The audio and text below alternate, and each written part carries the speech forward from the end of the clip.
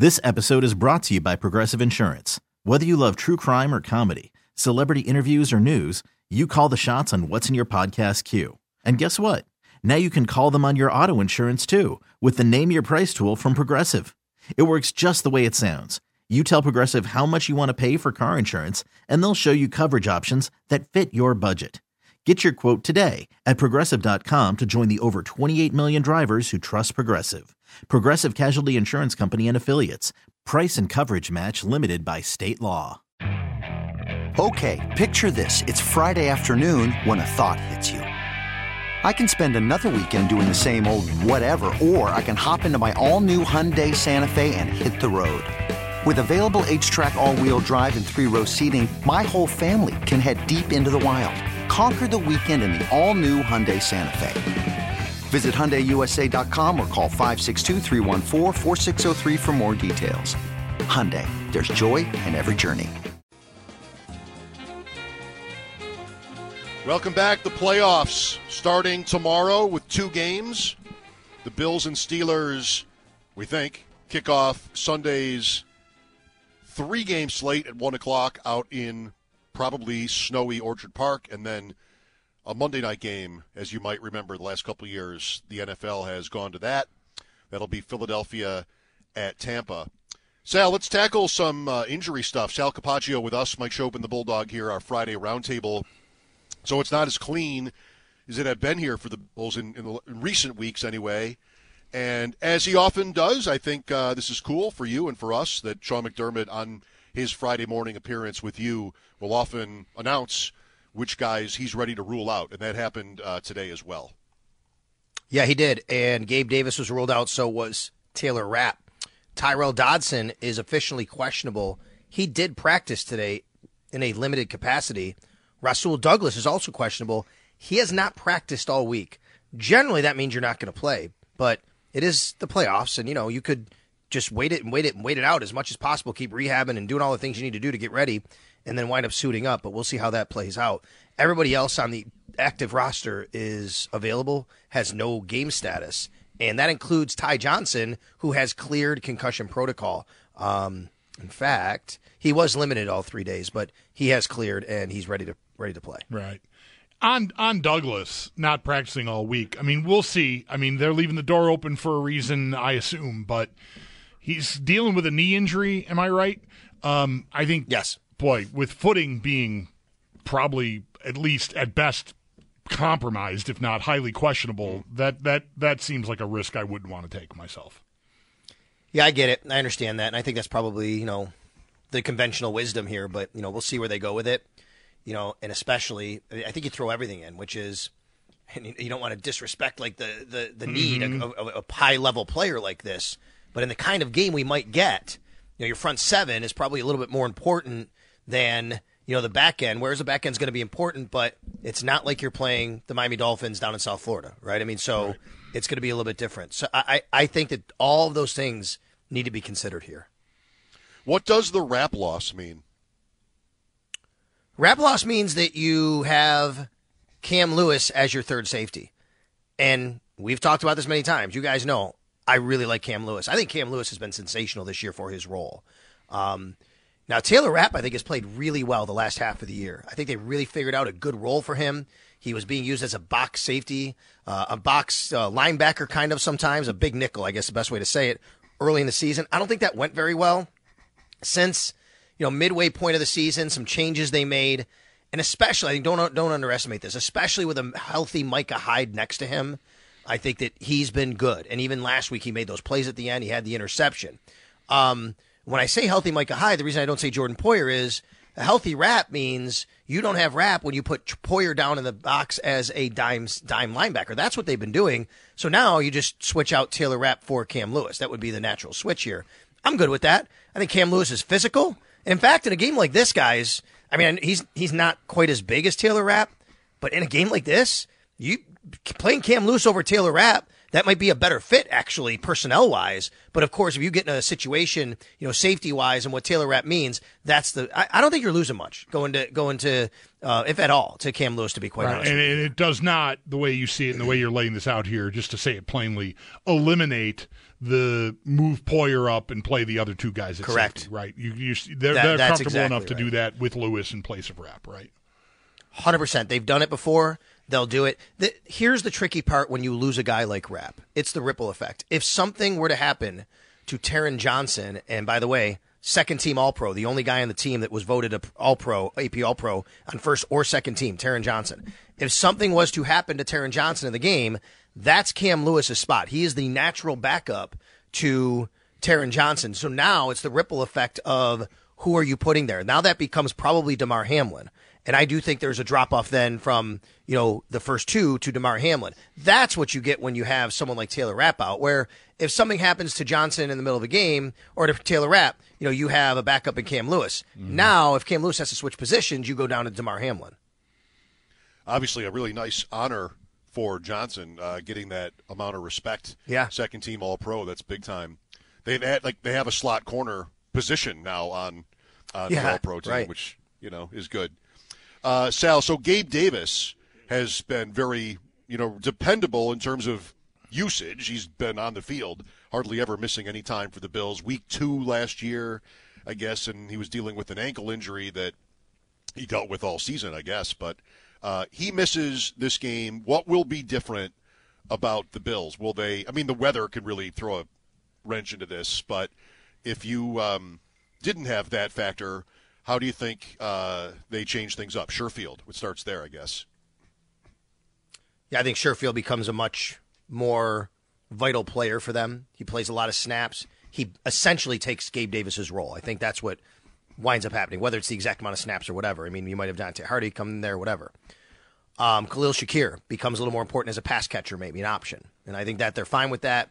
He's played a lot in the slot. He's basically their slot receiver anyway. So nothing really changes except maybe how you focus your passing game. What I'm interested in is the numbers here. So you have Diggs, Hardy, Sherfield, Shakir. You know they're going to play. No Davis, that's your fifth. Do they roll with 4? Or do they elevate Andy Isabella? Because Andy Isabella isn't Gabe Davis. It's not the same role. It's not the same player. But is that what they do? Because maybe you want that extra body just in case. Again, let's think about middle of the game, guy twists an ankle. Do you want to be left with 3 healthy wide receivers? I don't think you want to do that. So you have to be careful about how you play this. So elevations. You could elevate Andy Isabella. That's one. You're probably elevating Leonard Fournette, I would think. I mean, after last week getting some hard yards, the fact that they've kind of turned to him a little bit here late instead of Latavius Murray, he's probably the guy. Then the tricky one becomes what happens if Tyrell Dodson can't play. Do you elevate A.J. Klein, who was just signed and re-signed to the practice squad, a veteran who knows this system against a football team that's going to run the ball a lot. Mm-hmm. We know that. And trust him. Bale Spector played well last week. This is a different deal, though. And then your numbers there and where you are at linebacker. You could go in with 4 guys. You only get 2 elevations. So I think that's the tricky part for me when how you try to wash out the numbers. Yeah. That is interesting. That might end up being not great for Fournette. Maybe Fournette is the move they sort of can't make based on that other stuff. Playoff Lenny. Snow. Come on. Yep, it sets up so beautifully, but maybe they can't afford to do it. Well, what kind of game they're expecting, what the conditions end up being, could lend itself to that. Like maybe you want to even go with you mentioned that the shortage at receiver with Davis out, whether you want to pull a guy up, maybe you want to dress 4 running backs if you're going to think you're going to be, running the ball 60 to 70% of the time because of the conditions. Similarly, defending wise, you might feel you have a need for another linebacker like Klein because of, the kind of game you expect the Steelers to play. Agreed.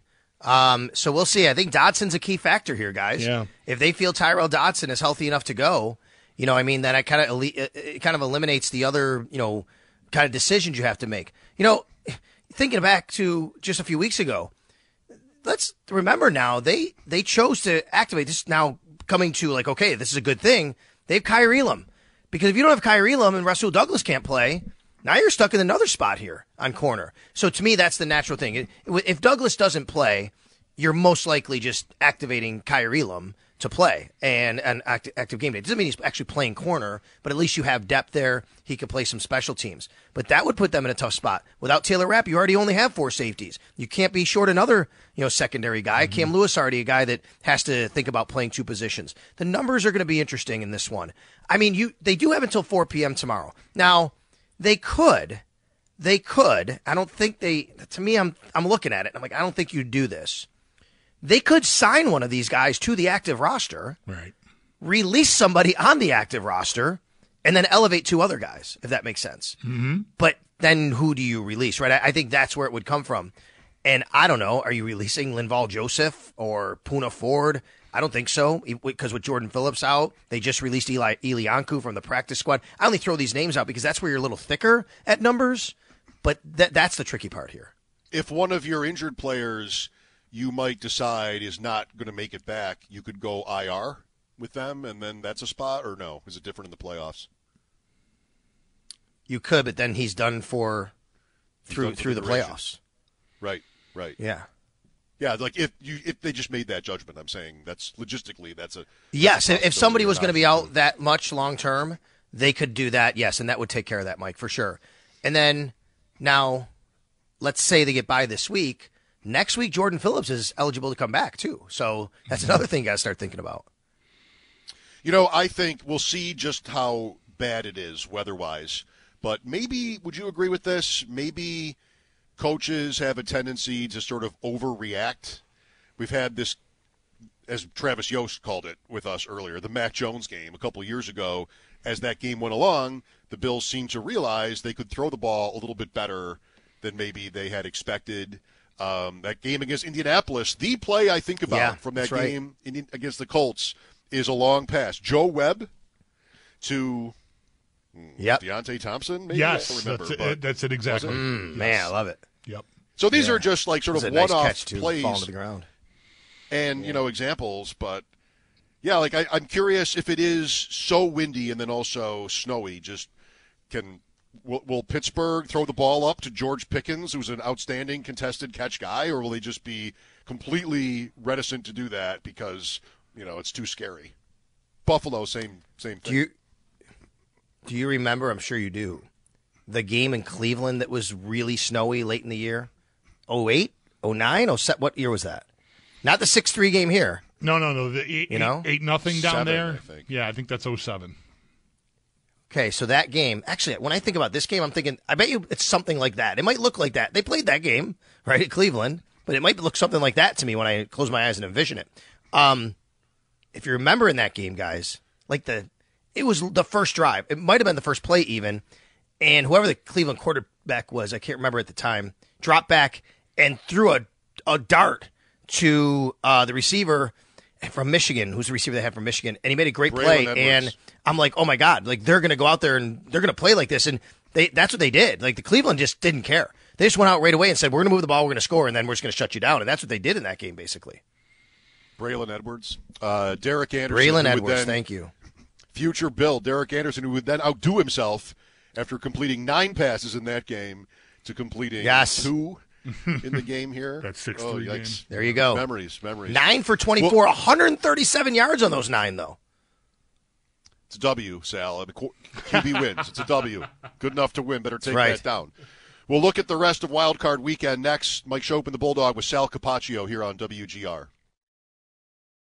This episode is brought to you by Progressive Insurance. Whether you love true crime or comedy, celebrity interviews or news, you call the shots on what's in your podcast queue. And guess what? Now you can call them on your auto insurance too with the Name Your Price tool from Progressive. It works just the way it sounds. You tell Progressive how much you want to pay for car insurance, and they'll show you coverage options that fit your budget. Get your quote today at Progressive.com to join the over 28 million drivers who trust Progressive. Progressive Casualty Insurance Company and Affiliates. Price and coverage match limited by state law. Okay, picture this. It's Friday afternoon when a thought hits you. I can spend another weekend doing the same old whatever, or I can hop into my all-new Hyundai Santa Fe and hit the road. With available H-Track all-wheel drive and 3-row seating, my whole family can head deep into the wild. Conquer the weekend in the all-new Hyundai Santa Fe. Visit HyundaiUSA.com or call 562-314-4603 for more details. Hyundai, there's joy in every journey. Hey everyone, Boomer Esiason here. The NFL Draft is behind us and your favorite team is now gearing up for week number 1. The free Odyssey app puts you right in the middle of the pro football conversation with the biggest sports radio stations from across the country. The local voices who know your team the best, giving you their unfiltered takes on the current state of your squad. It's always football season right here on the free Odyssey app.